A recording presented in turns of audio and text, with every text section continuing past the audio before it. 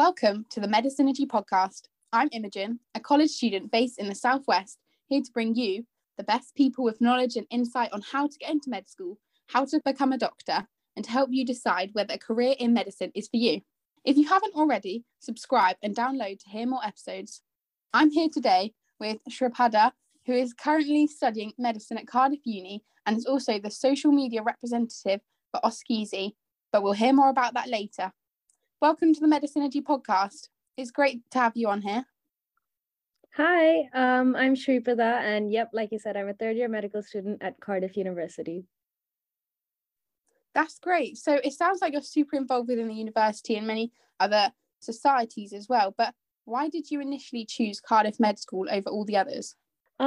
That's a really good question. It's actually for a multitude of reasons. Firstly, when I was looking over, curriculums and stuff, because that's obviously quite important, the academic aspect, I love the idea of the whole case-based learning and the spiral curriculum that they have here in Cardiff. So what we do is in our first 2 years, we have preclinical knowledge, and then we do them in sort of cases.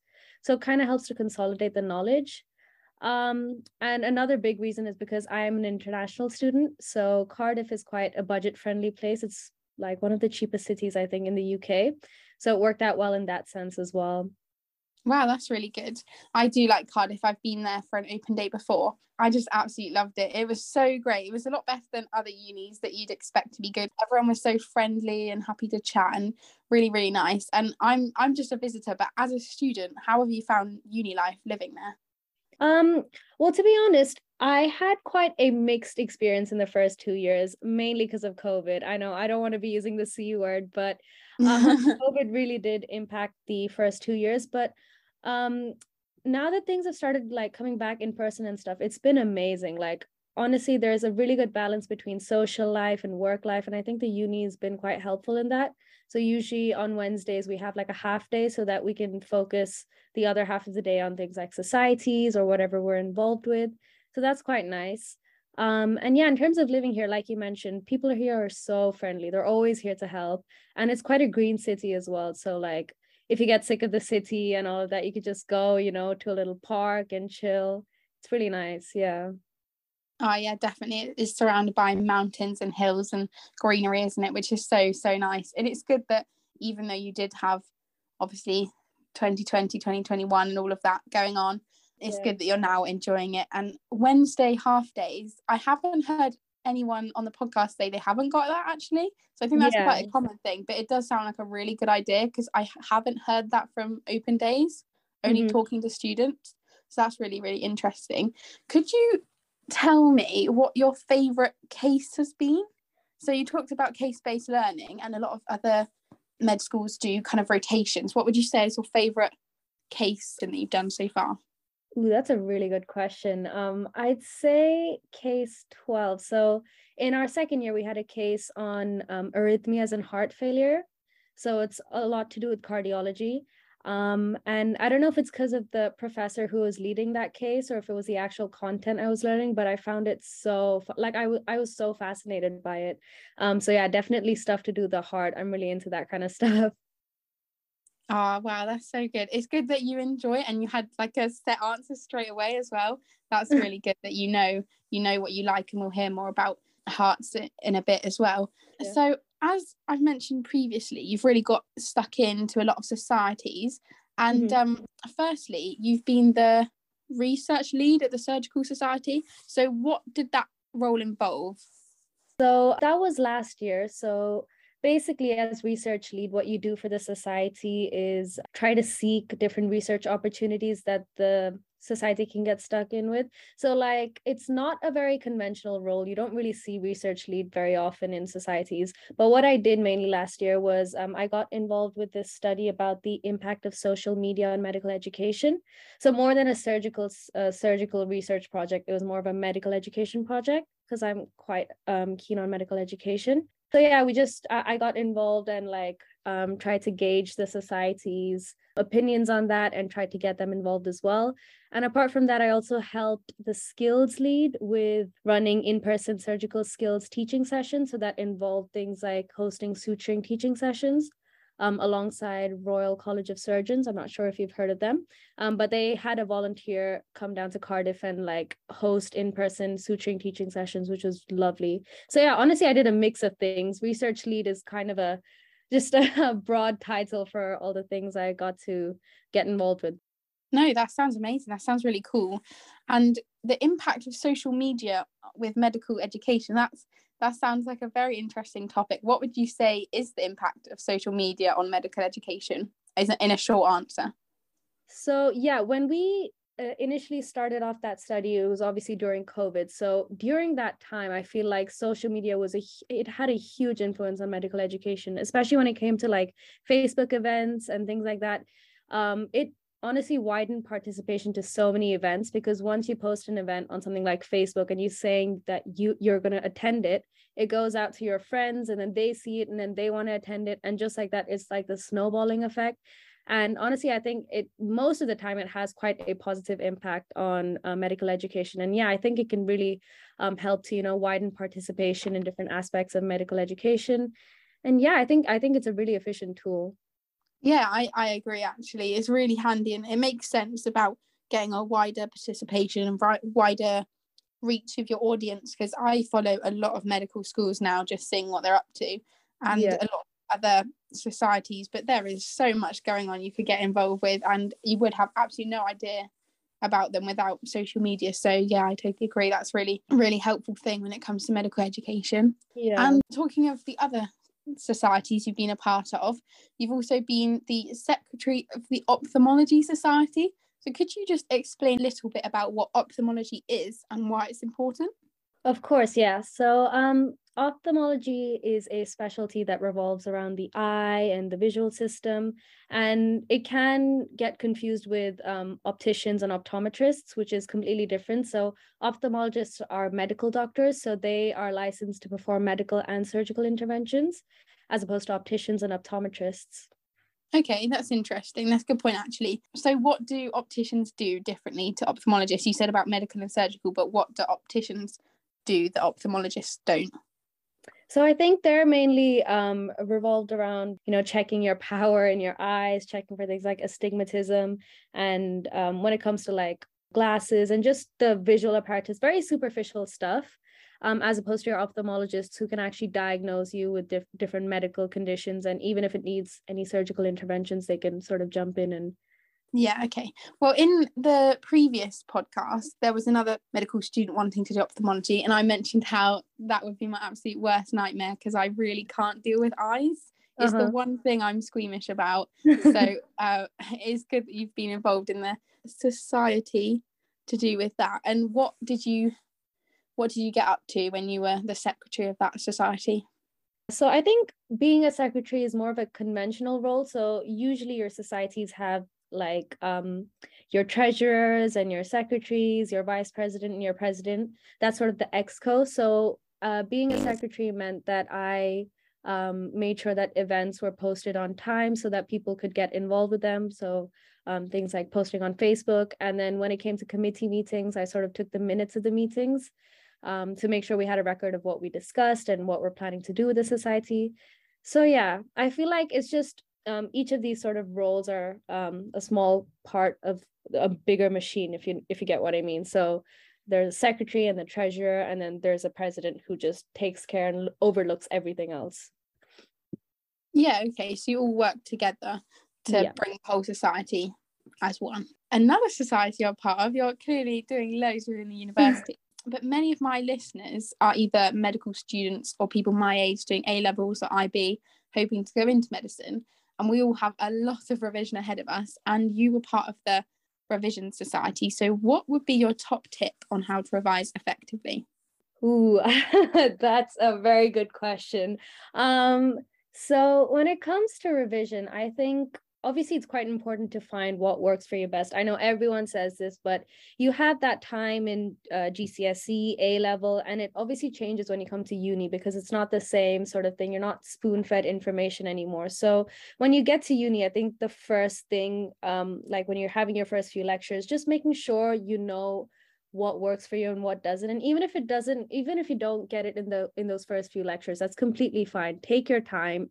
but make sure you know what works for you. So I know some people like using Anki. I personally am not a fan of Anki, so I use things like Notion, because I really like the whole active recall process. So once I study something, I try to make notes about it, and I try to recall it myself. And I also think teaching is the best way of learning. Like, I cannot emphasize this any stronger, but if you ever have opportunities to be, you know, a part of teaching, and if you like things like public speaking as well, it'll go hand in hand. Because yeah, if you're able to teach a concept, that means you know it really well, you know it inside out. So yeah, I feel like I've given a few tips there, but yeah, the main thing is just sort of finding what works for you. And if it works for you, it may not work for other people, and vice versa. Yeah, that's really helpful advice, because as you say, not everything works for everyone, and some people use one thing, some people use another thing. So yeah, that's really helpful. Thank you about the just find what works for you and then go with that. I'm gonna throw a little curveball in there. What do you think is the future of medicine? Ooh, in terms of what? In terms of potentially technology, or potentially the kind of med school way of teaching. In terms of medtech, I know that's a very up and coming field. It's a very promising field. A lot of things you see nowadays, like especially because I've just started my clinical placements and I'm on my surgical rotation. So I'm seeing loads of, you know, laparoscopic surgeries, and it's insane how far we've come in terms of technology. So I think that's an ever growing field. It's just going to get more and more advanced. In terms of the uni and the curriculum itself, I think case-based learning is going to go on for a while, but they've already started changing the curriculum for us in Cardiff. So I think this is a bit too technical, so I'm not too sure if the audience will understand it unless they're medical students, but we have something known as the UK MLA coming up, which is an exam that all medical students at my sort of level will have to sit in their final year. So I think our uni is trying to prep us for that exam. So they're trying to, you know, get us involved more with clinical teaching, and they're trying to get us more involved with being able to answer clinical vignettes. So I think teaching is going to be aimed and more focused towards that aspect of things, just so that we're able to, you know, process and be able to sit the UKMLA, you know, with no sort of difficulties. I don't know if that's what you asked. I hope that answered the question.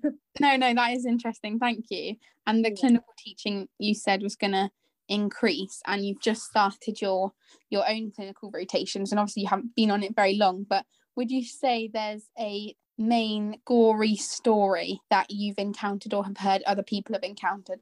Because I'm on my surgical rotation, we have certain skills that we need to get signed off. So things like suturing, or you know, scrubbing into surgery, things like that.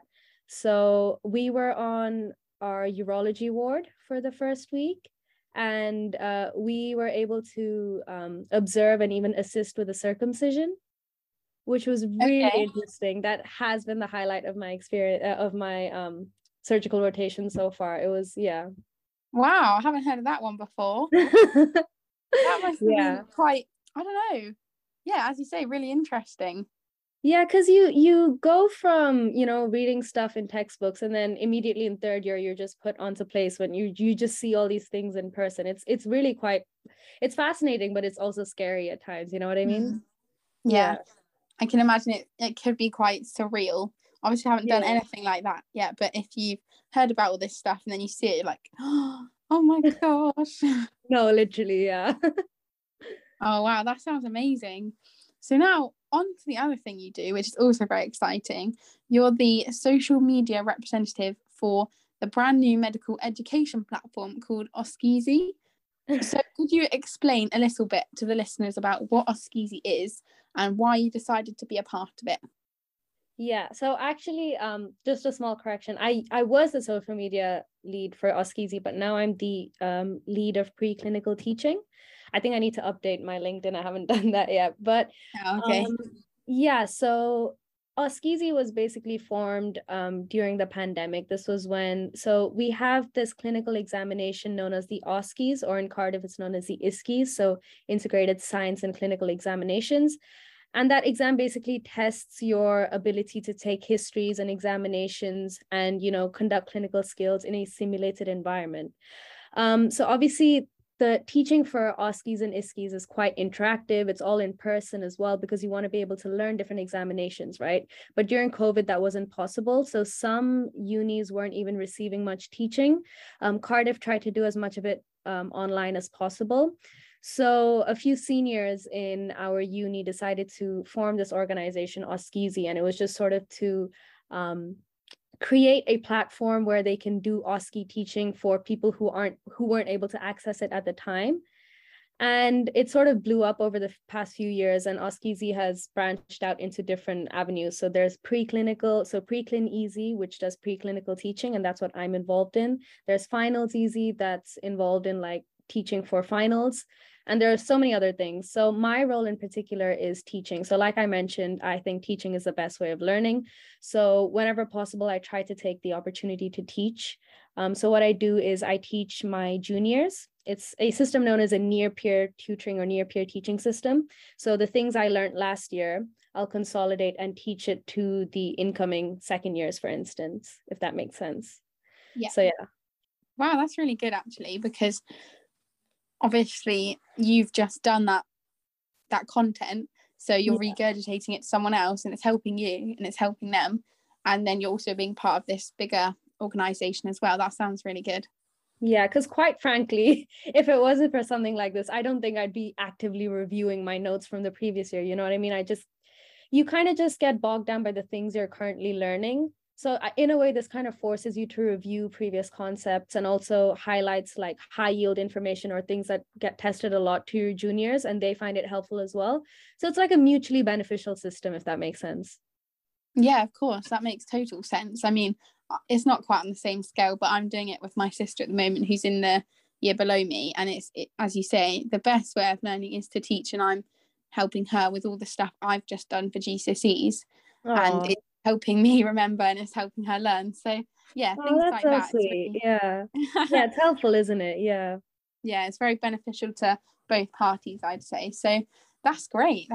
And how can we get involved? How can medical students get involved if they want this help? So it's a completely free platform. So like I said, we have our social media. Our Facebook is OSCEazy, and our Instagram is OSCEazy official. If you just follow them, you'll see that we update our events like weekly. So we have quite a few events coming up already. In terms of being a part of the organization, we usually look for different university representatives. So if you're part of another university and you want to sort of advertise OSCEazy events, then you can get a certificate from us for doing that. But I think the applications for that have already ended. But yeah, in terms of accessing our events and stuff, it's all completely free. If you just go on Facebook or Instagram and search up OSCEazy, you should find us. Brilliant. And I can link that in my link tree as well for anyone who wants to find out more. Finally, we've spoken a lot about revision and societies and medical school. What are your top 3 tips on how to be a successful medical student? Yeah, so I did actually have quite a long, hard think about this, because being a successful med student is, I mean, I guess that's the be all end all goal for all of us, but it's quite hard. And I feel like, especially with social media, the idea of being a medical student has been so glamorized. And I think like it's also important to be realistic about it. So my first main tip is to find a good work-life balance. I know when it comes to medicine, you learn so much and you want to make it your whole life, and you're just so obsessed with it, but you also want to make sure that you have a life outside of medicine. So join societies, keep yourself active, don't make medicine the sole purpose of your existence. And yeah, try and sort of interact with non-medics as well. I mean, obviously it's good to have a circle of medics, and it will eventually form, because you're going to be spending so much time with medics, but try and find a circle outside of medicine just to make sure you're engaging with things outside of medicine. So that would be my first tip, finding a good work-life balance. My second one is, it's okay to have off days. It really is.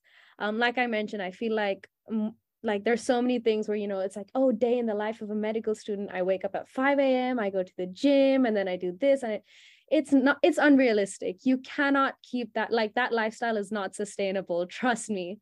It's really okay to have off days. You know, we are humans, we're not machines, and you don't want to burn yourself out too much. So, you know, some days you'll be really productive, some days you'll be really on top of it, some days you just want to lie in bed, and that's completely fine. And I feel like that should be more normalized. And then finally, just don't compare yourself to others, because everyone's good at something, you know, and if someone's progressing more than you, or you think that someone's progressing more than you in certain aspects, don't let that, you know, bog you down or anything. Just make sure that you're comparing yourself to yourself, see if you're making the progress, if that makes sense. But yeah, those would be my top 3 tips. They're all brilliant. Thank you so much. They're such valuable tips. So number 1, work-life balance. Number 2, it's okay to have off days. And number 3, don't compare yourself to others. And I think that second one about it's okay to have off days, and how med school life is so glamorized, and as you say, day in the life, I have so many of those pop up on my For You page. And as you say, it does seem pretty hard to keep going for a long period of time. So I think that's really helpful. Just don't put too much pressure on yourself. Like, you can have one day where you relax a little bit. Yeah, it's completely normal. Yeah. Well, thank you so much for being on the podcast. Of course. Thank you so much for having me. That's all today from the Medicinity podcast. Thank you for listening, and make sure to follow, leave a review, and recommend the podcast to any aspiring medics.